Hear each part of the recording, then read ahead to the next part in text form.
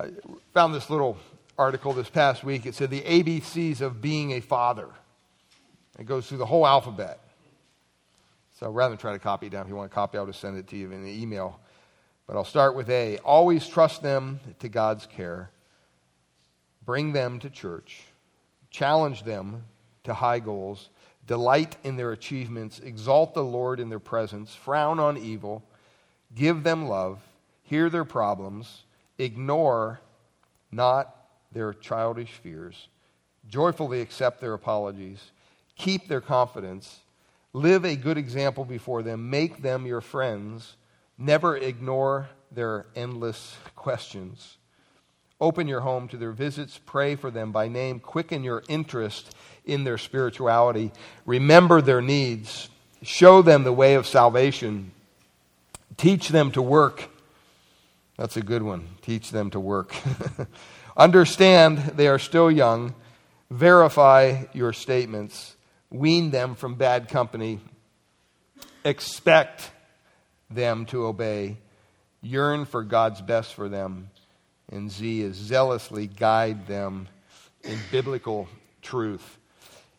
You know, if you've grown up under the influence of a spiritual father, I'm sure that you're eternally grateful for that man's influence in your life. And today we're looking at Paul's influence on these, what he would call his children in Corinth, in this church. And remember last week we looked at the marks of a spiritual father, just gave him as a list. We said that he admonishes, he loves, he sets an example, he teaches, and he disciplines.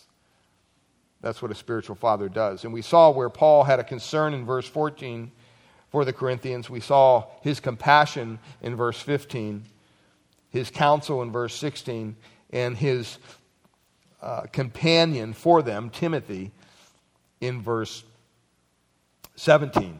Well, I want to read the text for us just so we have it all in this context. So follow along in your Bibles as we read from verse 14, but we'll actually start teaching from verse 18. So verse 14, I do not write these things to make you ashamed, but to admonish you as beloved children. For though you have countless guides in Christ, you do not have many fathers. For I became your father in Christ Jesus through the gospel. I urge you, then, be imitators of me. That is why I sent you Timothy, my beloved and faithful child in the Lord, to remind you of my ways in Christ, as I teach them everywhere in the church. And then our text for today is verses 18 to 21. Some are arrogant, as though I were not coming to you. But I will come to you soon, if the Lord wills. And I will find out not the talk of these arrogant people, but their power. For the kingdom of God does not consist in talk, but in power. What do you wish?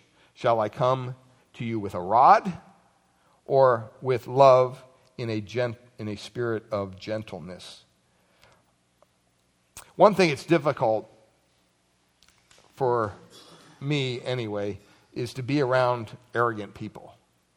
People who are just very, very arrogant. And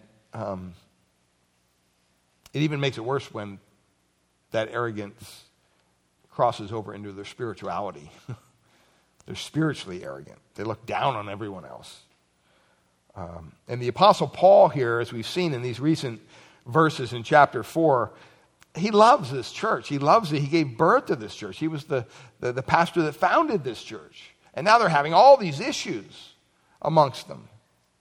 And not just little things, big problems. We're going to find out in chapter 5. Some really bad things are happening in this church.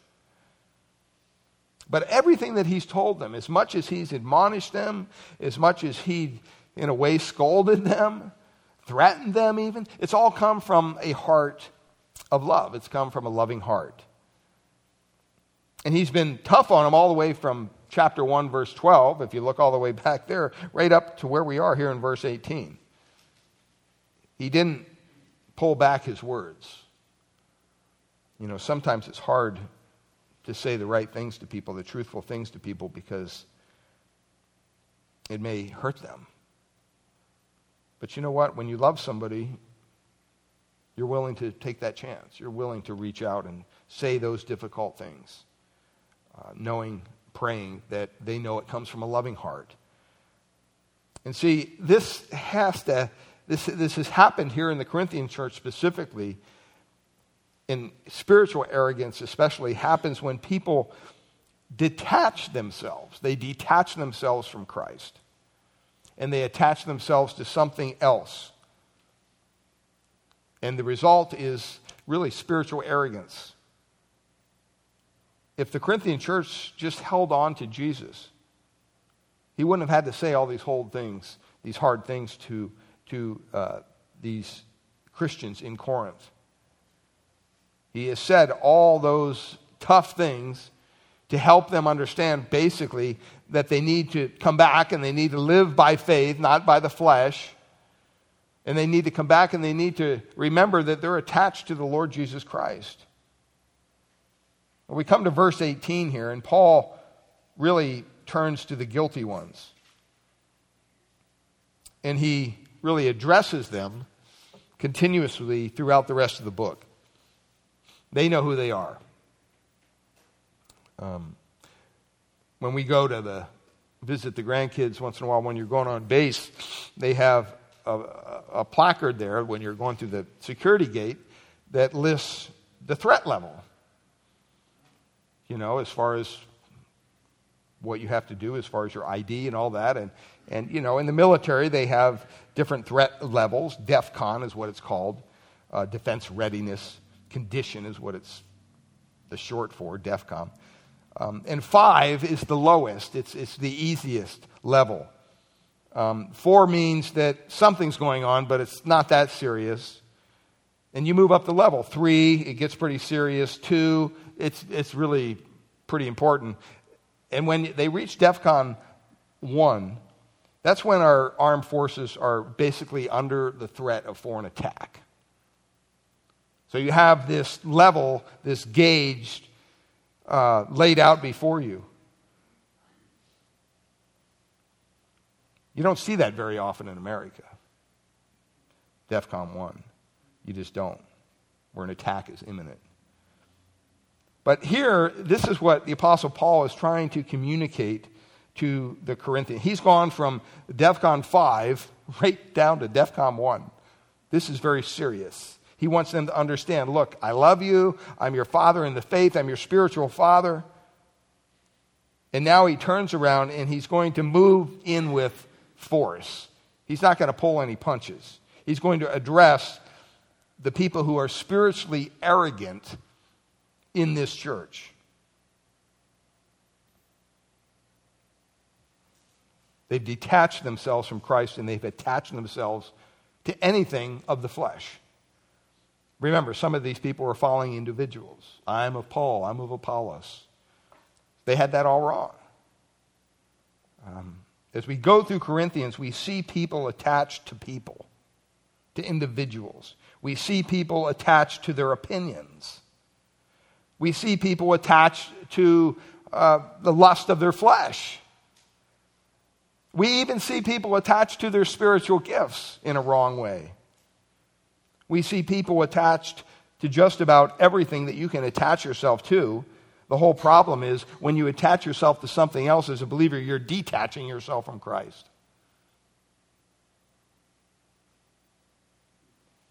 Let me ask you the question, what do you attach to? That's going to tell you everything about your spiritual condition. He says right there in verse 18, now some have become arrogant. Some have become arrogant.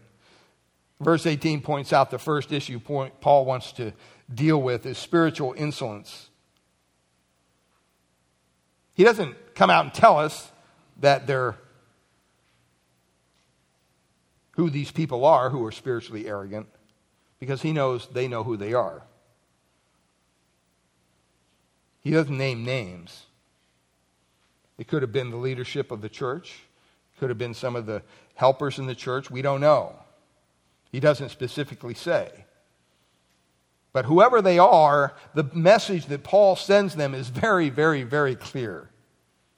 First of all, he deals with their spiritual insolence. He wants them to know when you're spiritually arrogant, there is going to be an insolent attitude about you. And what's that mean? It means an unwillingness to obey authority. You just think your authority is yourself. And look at what he says here in verse 18. Now some have become arrogant, as though I were not coming to you.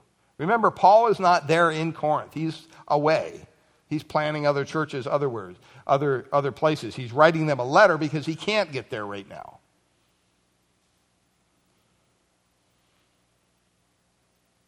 Now, when he says some here, it's very important. If you go all the way back to verse 12 of chapter 1,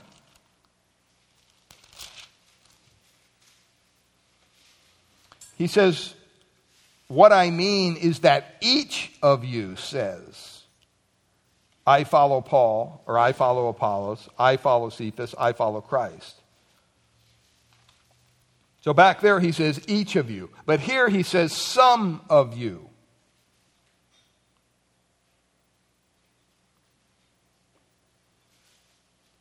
When you go back to verse 12 of chapter 1, it's a certain word used there. But here in verse 18, he uses really the plural form of the little word tis in the original language, which means some of you. Which means he's talking about more than one, but not all. So this was a significant problem. Somewhere along the way, perhaps we can discover why this is significant, but he says some of you are arrogant. Some of you have become arrogant. It's in the aorist passive, indicative. In other words, what he's saying is something has caused some of these people to become arrogant in their spirituality. The subject is being acted upon when you have the passive voice there. And so the word arrogant is a very interesting word. When someone is that way, it's clearly evident to everybody. That's what it means. When it comes to from the word that means to blow up, it means to inflate. Have you ever had one of those air mattresses you blow up and you inflate? You know, when you finish blowing that thing up, it's full of air. You can lay on it, it's comfortable. But sometimes you can jump on those things hard enough to where what? They'll pop. And what happens? All the air comes out and it's flat again.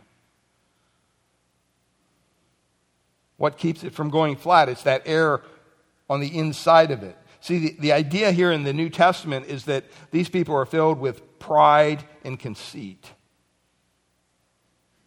It has the thought of somebody thinking more highly of themselves than they should. Putting themselves really into a position to where they will not listen to anyone else.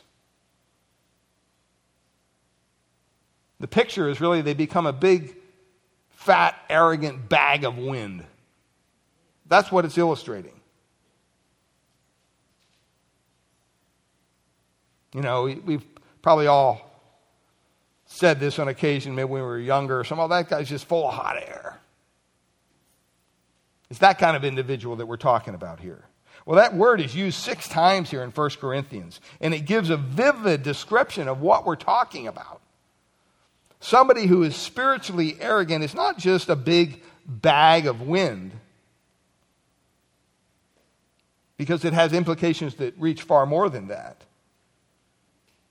The first time it's used is in verse 6 of chapter 4 here in 1 Corinthians.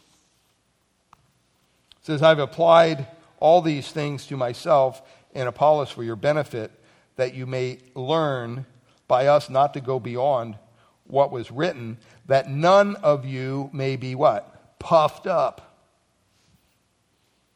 You may not become spiritually arrogant there.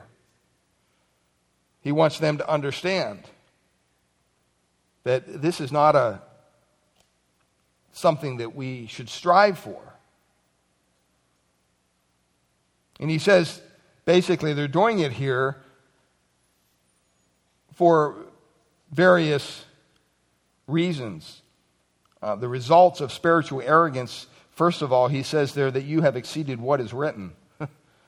In other words, you think that you know so much about your spirituality that you can go outside the confines of God's Word and make up your own theology.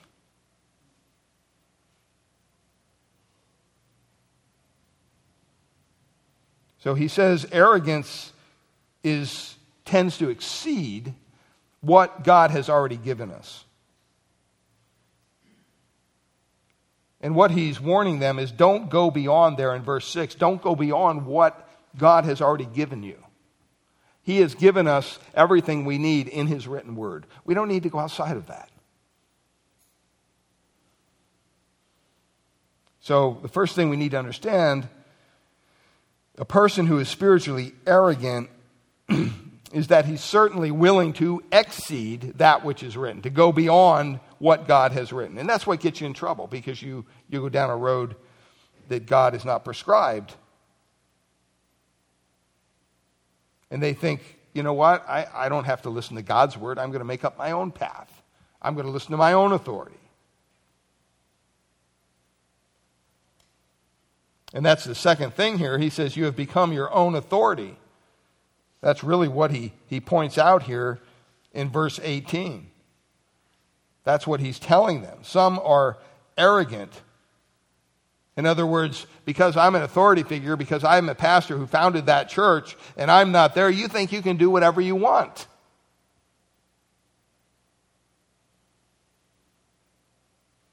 And he's saying that's a wrong attitude. That's what happens when people are arrogant. They not only exceed the boundary of God's word, but they also become authority unto themselves. They become their own authority. They think their way is right. Nobody's going to change them. And that's a wrong attitude to have. When you ever run into somebody and you can't tell them anything, they just won't listen. It's very frustrating.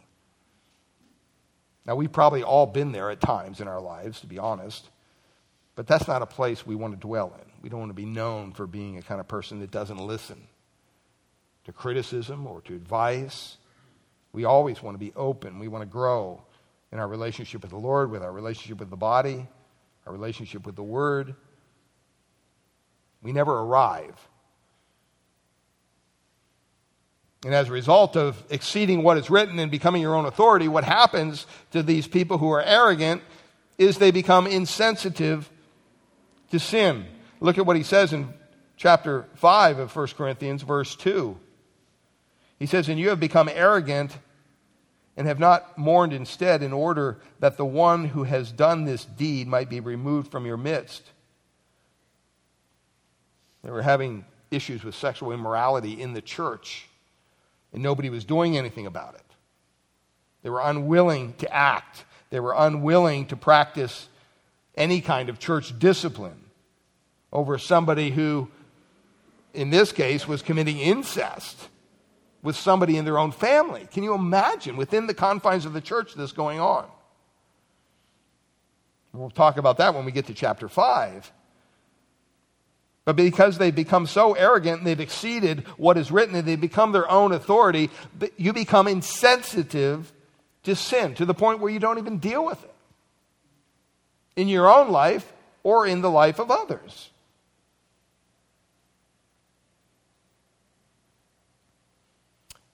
The next thing that happens is you become prideful in your knowledge. Flip over to chapter 8, verse 1. It shows us here clearly something that happens to someone who is spiritually arrogant, someone who exceeds the written word, someone who makes himself his own authority. They're big bags of wind, but they think they're doing it the right way. And what's it say there in verse 1? It says, now concerning food offers to idols, we know that all of us possess knowledge. And look at what he says. This knowledge puffs up. See, there's opportunity for your knowledge, even of the word, to make you prideful, to make you spiritually arrogant. And the Bible is very clear. God resists the prideful person, the proud. And you even look over in chapter 13, verse 4. Kind of the end result here of someone who is spiritually arrogant, who is exceeding the confines of God's word, who's become their own authority, who is insensitive to sin and prideful in their knowledge. Verse 4 of chapter 13, it says that love is patient and kind. Love does not envy or boast. And look at what it says. It is not what? It is not arrogant. See, whenever you find a spiritually arrogant person, they don't know it, but they're really unable to display any kind of the love of God that we're told of in the Scriptures. Because this kind of love, the fruit of the Spirit, cannot be displayed by a person who is living attached to anything other than Christ.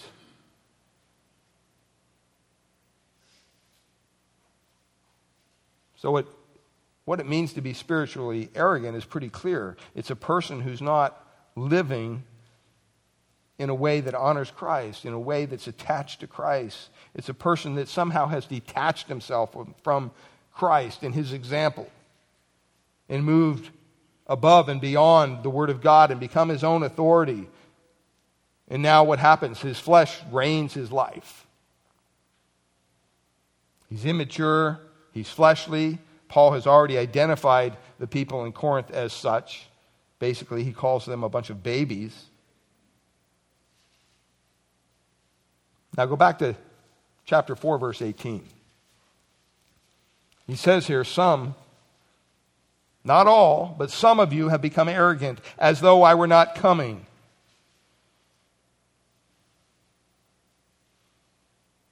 That passive voice, you have become arrogant. What has made them arrogant? Other than the fact that they're detached from Christ. What has made them arrogant? Well, he says here basically, there's another thought here. Paul is not coming. The man that founded their church, the man that taught them for 18 months, he's not coming. And that's what he says. Some are arrogant, as though I were not coming to you. Not coming is a present participle. In other words, they really believe that he's not even on his way. There's no way he's going to come. He's not even beginning to come to see us. You say, well, what's that have to do with anything? The Apostle Paul is not only their spiritual father in Christ, but he's also an apostle of the Lord Jesus Christ. If you go back to verse 1, chapter 1. He is the authority. But when there's no authority around, what's the phrase? The cat's away, the mice will play. See, those who are living in a way that exceeds the Word of God, they're boasting really, Paul's not going to come back. We're just going to do what we want to do. Who cares? And Paul is telling them that's the height of insolence. You won't submit to God. Why would I think that you would submit to me? See, that's a very rebellious attitude. It's a rebellious spirit of a person who is spiritually arrogant. When the cat is away, the mice will play.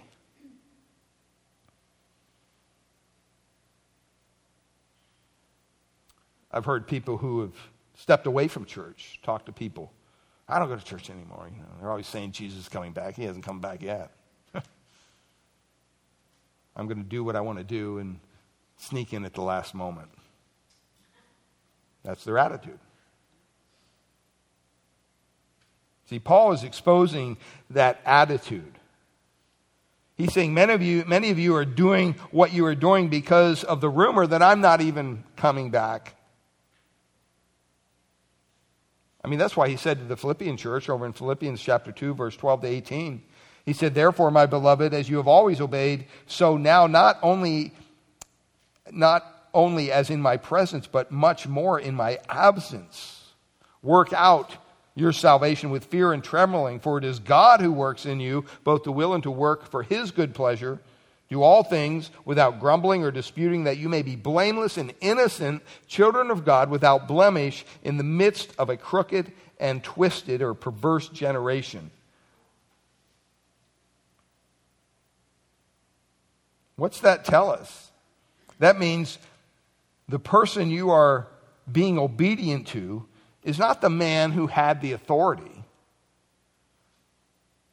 but it's God who gives the authority. See, once you are obedient to God, then it's easy to become submissive to others. It's not an issue. But a person who's spiritually arrogant, a person who doesn't need the Word of God, a person who detaches himself from what God has to say and becomes an authority unto themselves, and the only time they really get nervous is if somebody who is a spiritual authority gets around them. I've seen it time and time again.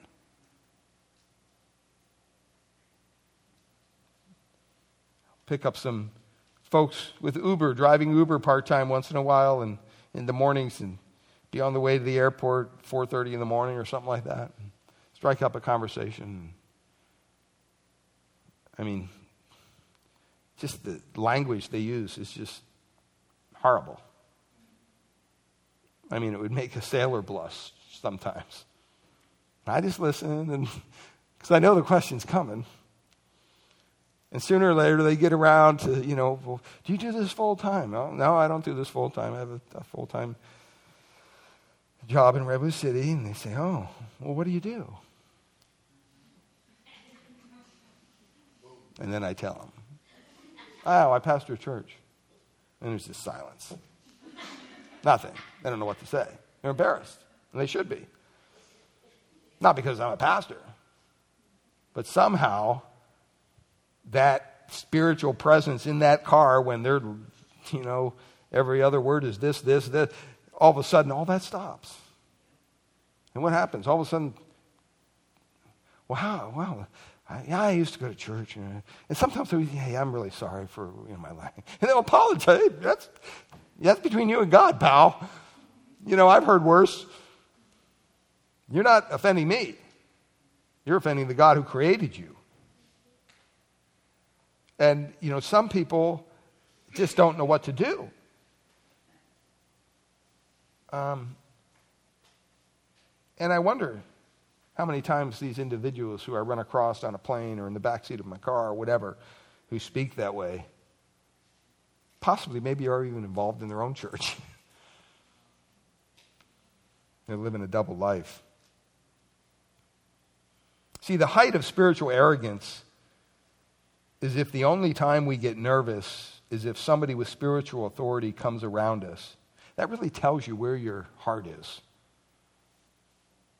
So in 1:1, 1 Corinthians, Paul says, I'm an apostle called by Christ by the will of God. I am the authority. That's what he's saying. And here he's telling them, you know what? You think I'm not coming, and you think you can do whatever you want.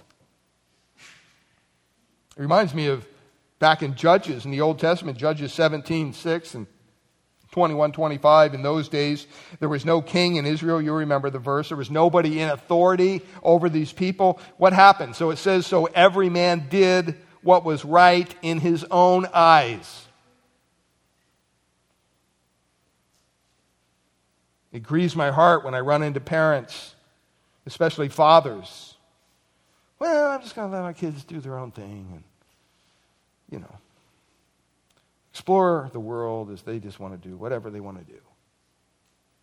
They think somehow that's helpful. That's not helpful. They need guidance. If they don't have leadership in their lives, especially spiritual leadership, what happens? They do whatever they want to do. And that's not a good thing. And here Paul exposes their attitude. He's exposing the attitude that says, I'm not under anybody's authority, and you're not here to tell me anything, so I'm going to do whatever I want.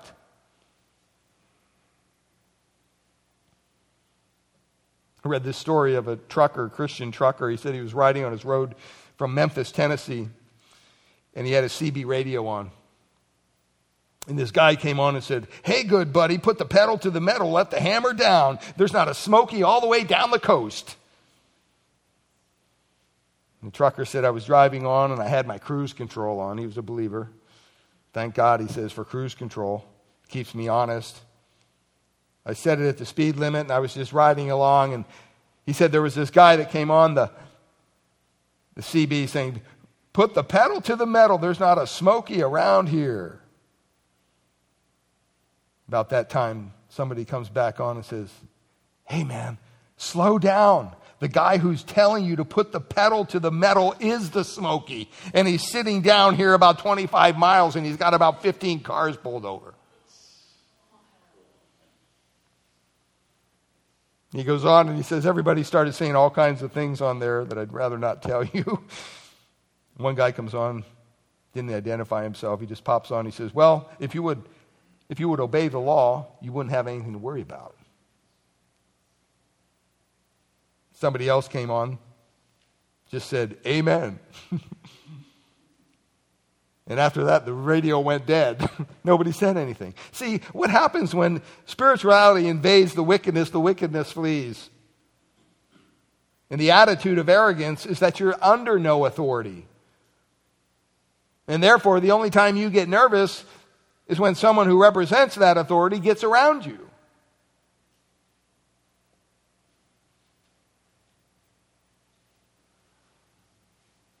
We're not free to do whatever we want to do. The only time that is when you've detached yourself from Christ and His authority and you're living that conceited, arrogant life of the church of Corinth, how they were living. Spiritual insolence. Well, the second thing here in verse 18 he points out, he talks about verse 19 there, but he talks about the reason for arrogance there in your outline, the lack of authority. But then he moves on to spiritual impotence in verse 19.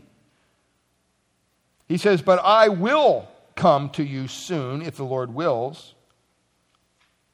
And I will find out not the talk of these arrogant people, but their power.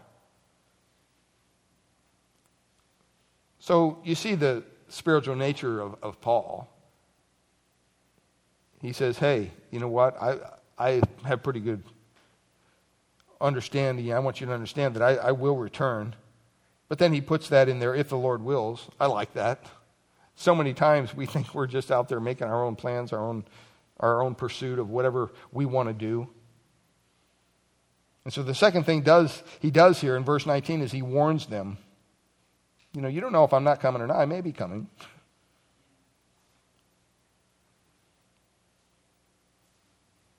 And he says, I'm hearing a lot of talk. But it's not your talk, folks. It's the walk that's behind your talk that counts.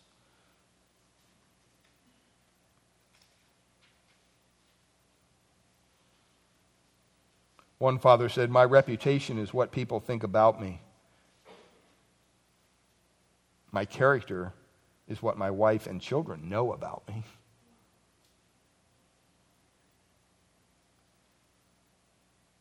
I mean, it's really God who knows about me. He knows everything about me. He knows everything about you.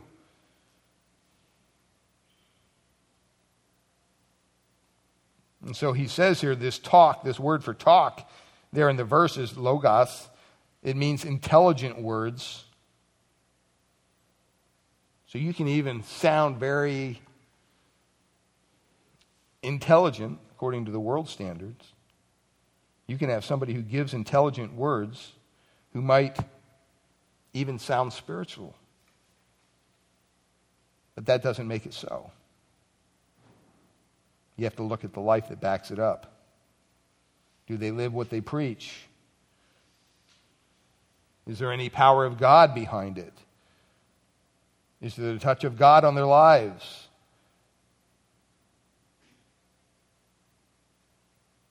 See, these people, whoever they were, thought Paul wasn't coming back. And he said, hey, I am coming back. And he qualifies it. I'll come to you soon if the Lord wills. Soon means immediately, quickly, in a blink of an eye. In other words, you don't know when I'm coming back. I could show up tomorrow. It's the same word he uses in Galatians 1-6, or chapter 1, verse 6. I am amazed that you are so quickly deserting him. Just like that. In Philippians chapter 2, verse 19, when he says, but I hope in the Lord Jesus to send Timothy to you shortly. Same word, quickly. He means right away.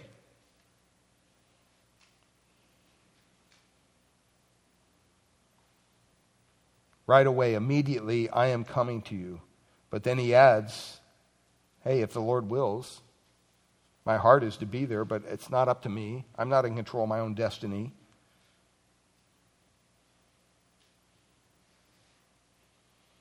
See, the Apostle Paul is not like the Corinthians.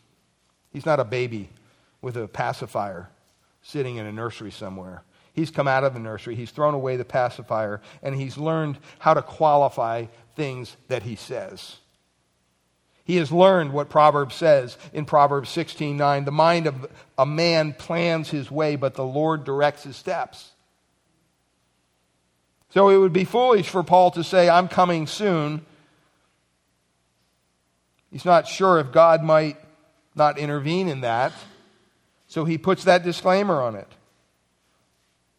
As far as I have anything to do with it, I want to be there with you. I'm coming quickly. But I know something about this, and I've been down this road before, and God just might have another plan before I get there. He wasn't an immature believer. God had taught him quite a bit about this in his life. He had full intentions, but he puts in there, if the Lord wills. That word will is thelo, and it really speaks of what God intends, in which God gets involved with in carrying it all the way out to its purpose. When you think of the Lord's will, you think of James chapter 4, verse 14. James says the same thing. See, when you're up under the subjection of Christ, you can't even tell there will be a tomorrow. You don't know that. You have to make your plan, but then the Lord directs your steps, and that's where the adventure begins. You understand that God is going to direct your paths, and even though your plan is what it is, you have to be attached to Him, not merely attached to your own plan.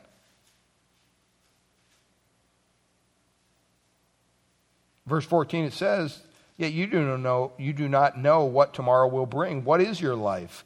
For you are a mist that appears for a little while, and then it vanishes. Instead, you ought to say, if the Lord wills, we will live and do this or that. Verse 16, James 4, he says, as it is, you boast in your, same word there, arrogance. All such boasting is evil. So whoever knows the right thing to do and fails to do it, for him it is sin. I mean, that's an incredible statement. Our lives are a mere vapor that just vanishes away. I mean, you look at Paul's life. He's writing to immature believers here. He is a mature believer. And when you stop and you look at some of the things that he's already exposed of their arrogance, that they don't live under the authority of God, they exceed the word of God. They could care less. But he does, because he's their father. He loves them in the Lord. He lives a day at a time. When you look at Acts chapter 16, verse 6, there's a couple instances there of how Paul learned what it meant to live a day at a time with the Lord. If you're submitted to doing what God intends you to do, you're willing to turn it loose and say, okay, you know what, if it's not now, that's fine. So many times we get stuck in our plans, and maybe our plans are not God's plans.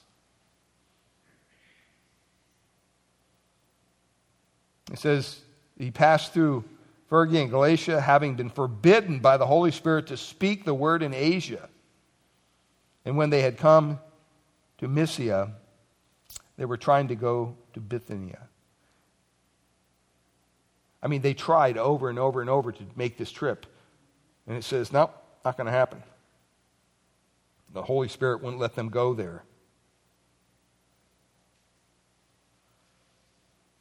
It says in verse 8 that they went down to Troas. It was in Troas where he got that Macedonian vision. Paul took the fact that he couldn't get into all these other places, included he must go over to Macedonia.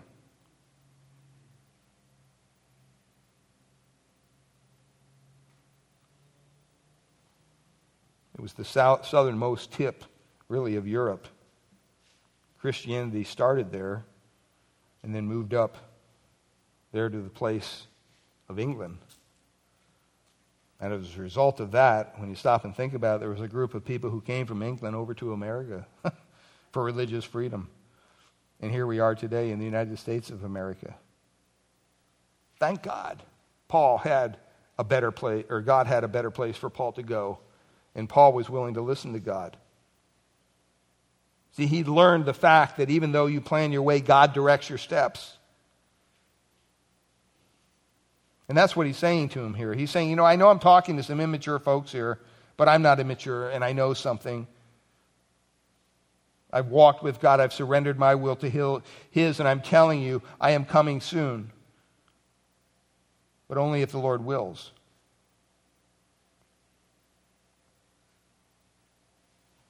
He was willing to wait on the Lord because he was under His authority. He says here in verse 19 that this talk is just that. It's just talk. I will find out not the talk of these arrogant people, but their power. In the word power, we get the word dynamite from, dunamis. Normally, it refers to the ability acquired to accomplish a task our Lord has assigned to us.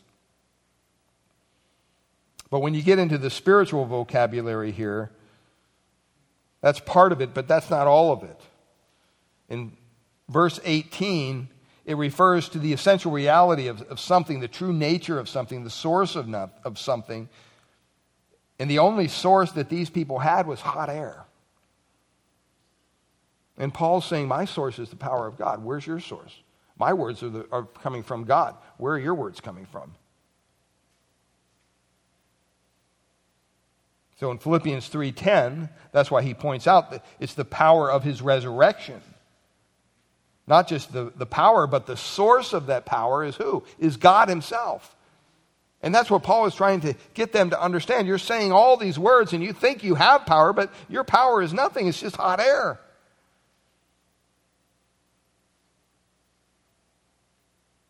Or in 2 Timothy 3:5, talks about the last days. He uses it in such a way there that I think it's clear that we can see he's talking about the source of it, not just the ability of it.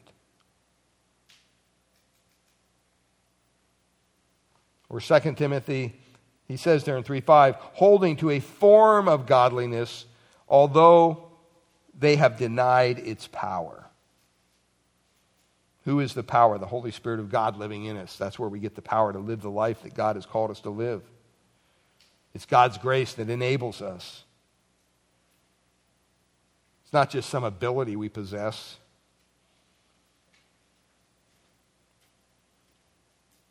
And so he wants us to understand that. He wants them to understand that. You have no reason to have this arrogance because this power is just coming from you. There's no real power behind it. That's why he says in 1 Thessalonians chapter 1, verse 5, Paul says, our gospel did not come to you in word only. See, that's the problem with the Corinthian arrogant believers here, is they had the word only. That was it. Their word. In 1:5 he says, the gospel didn't come to you in word only, but also in power and in the Holy Spirit and with full conviction. Just as you know what kind of men we proved to be among you for your sake. He's talking about the greatest sign, the greatest wonder, not signs and wonders as the charismatic movement would have us to believe, but he's talking about the greatest sign, the greatest wonder, how a man can be transformed from within by the power of God and be saved from his sin. That's the real power he's talking about. That's the power of the gospel.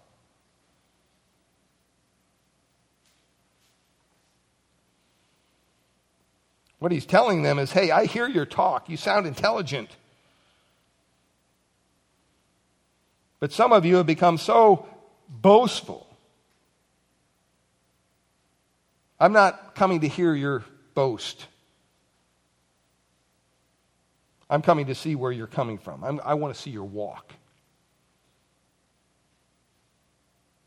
I mean, it's amazing even in our churches today how we can act spiritual. I mean, I'd love to be a fly that could fly in the house of people. See how people really live.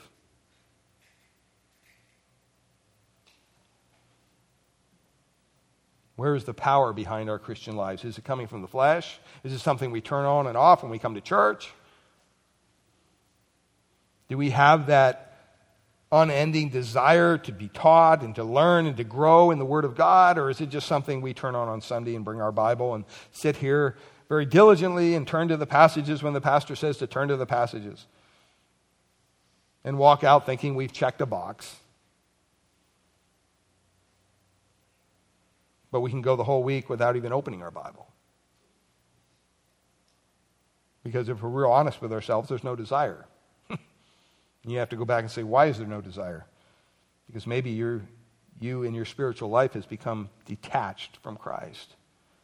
You have filled that with other things. Think back when you were first saved and the incredible wonder and the joy you found when someone gave you your first Bible and you were able to open it up and read it for yourself. And you're like, wow, where do I start? You were so excited. Why does that go away? Every day should be that way.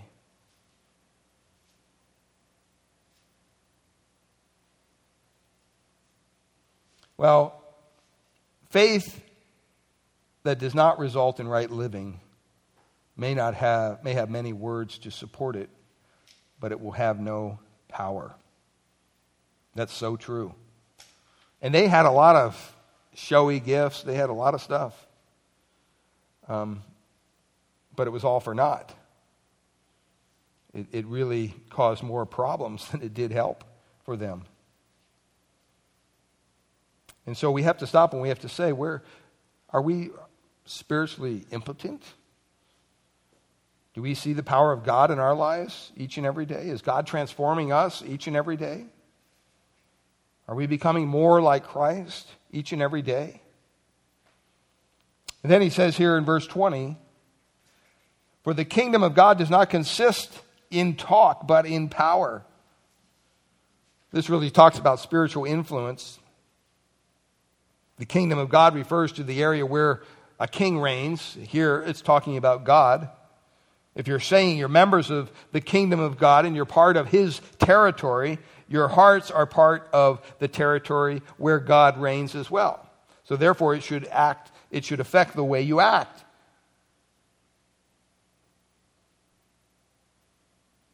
So he says it's not just about words, but it's about power. See, when you become a Christian, you don't just turn a switch and you start to live the Christian life by your own power. You can't. That's why you need Christ each and every day. That's why Paul says it's not me, it's Christ that lives in me. He wants you utterly dependent upon him each and every day. That's that divine enablement that God gives us to have the spiritual influence that he desires us to have. So that our influence isn't just a bunch of words, but people can actually see the power of God in your life because you're living under the reign of Christ. You're living in his kingdom.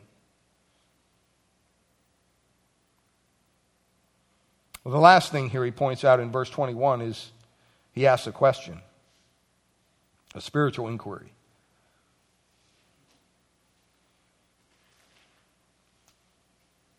I mean, it kind of sounds like a something a father would do.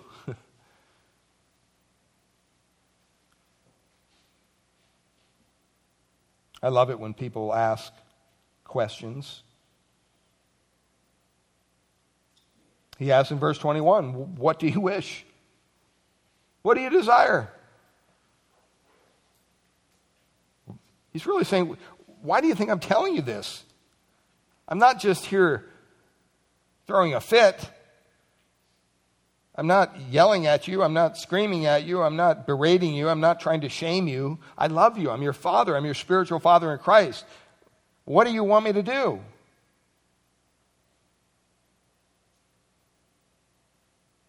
Then he asks the question, shall I come to you with a rod?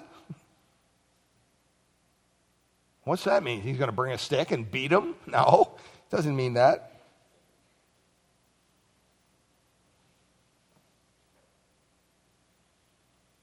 I mean, if you think about a rod, what happens when you apply the rod to a child? It's painful for them, which it should be. That's part of discipline.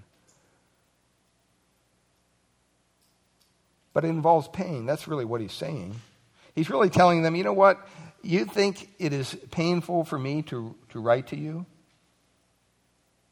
It's going to be a lot more painful if I have to come and I have to actually deal with you if you don't deal with this yourself.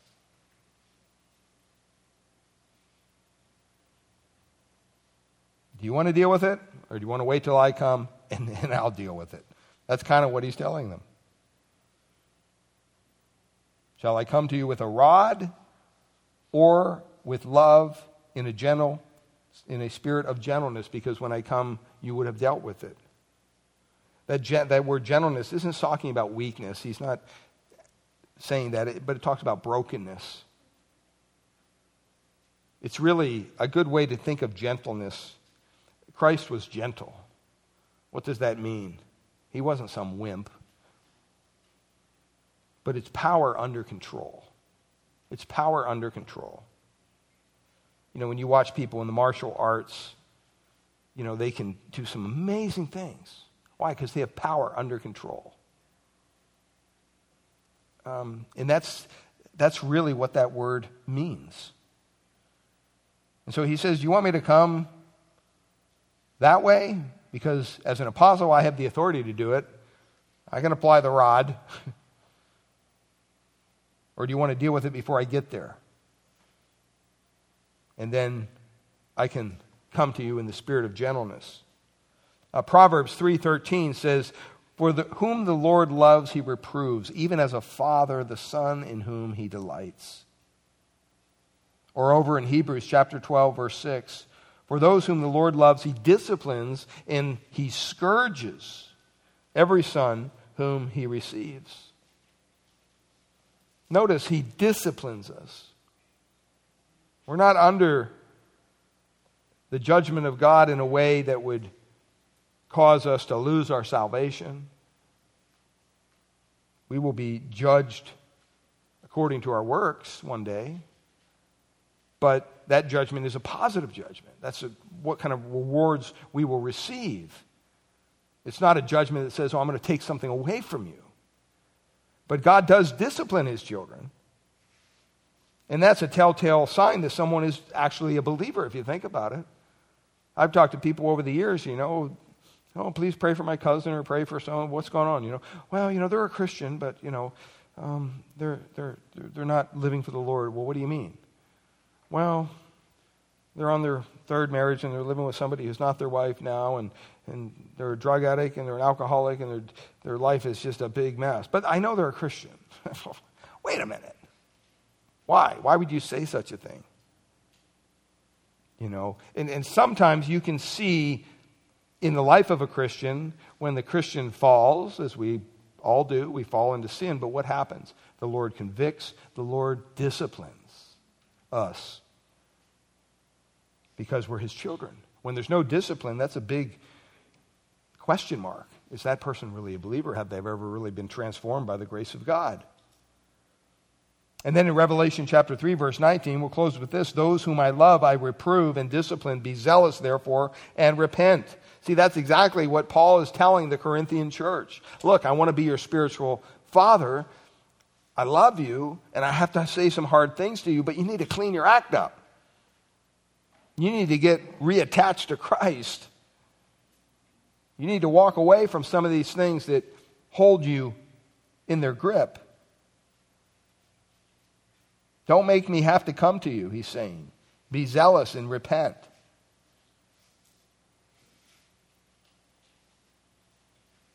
I don't know where you're at in your Christian walk today.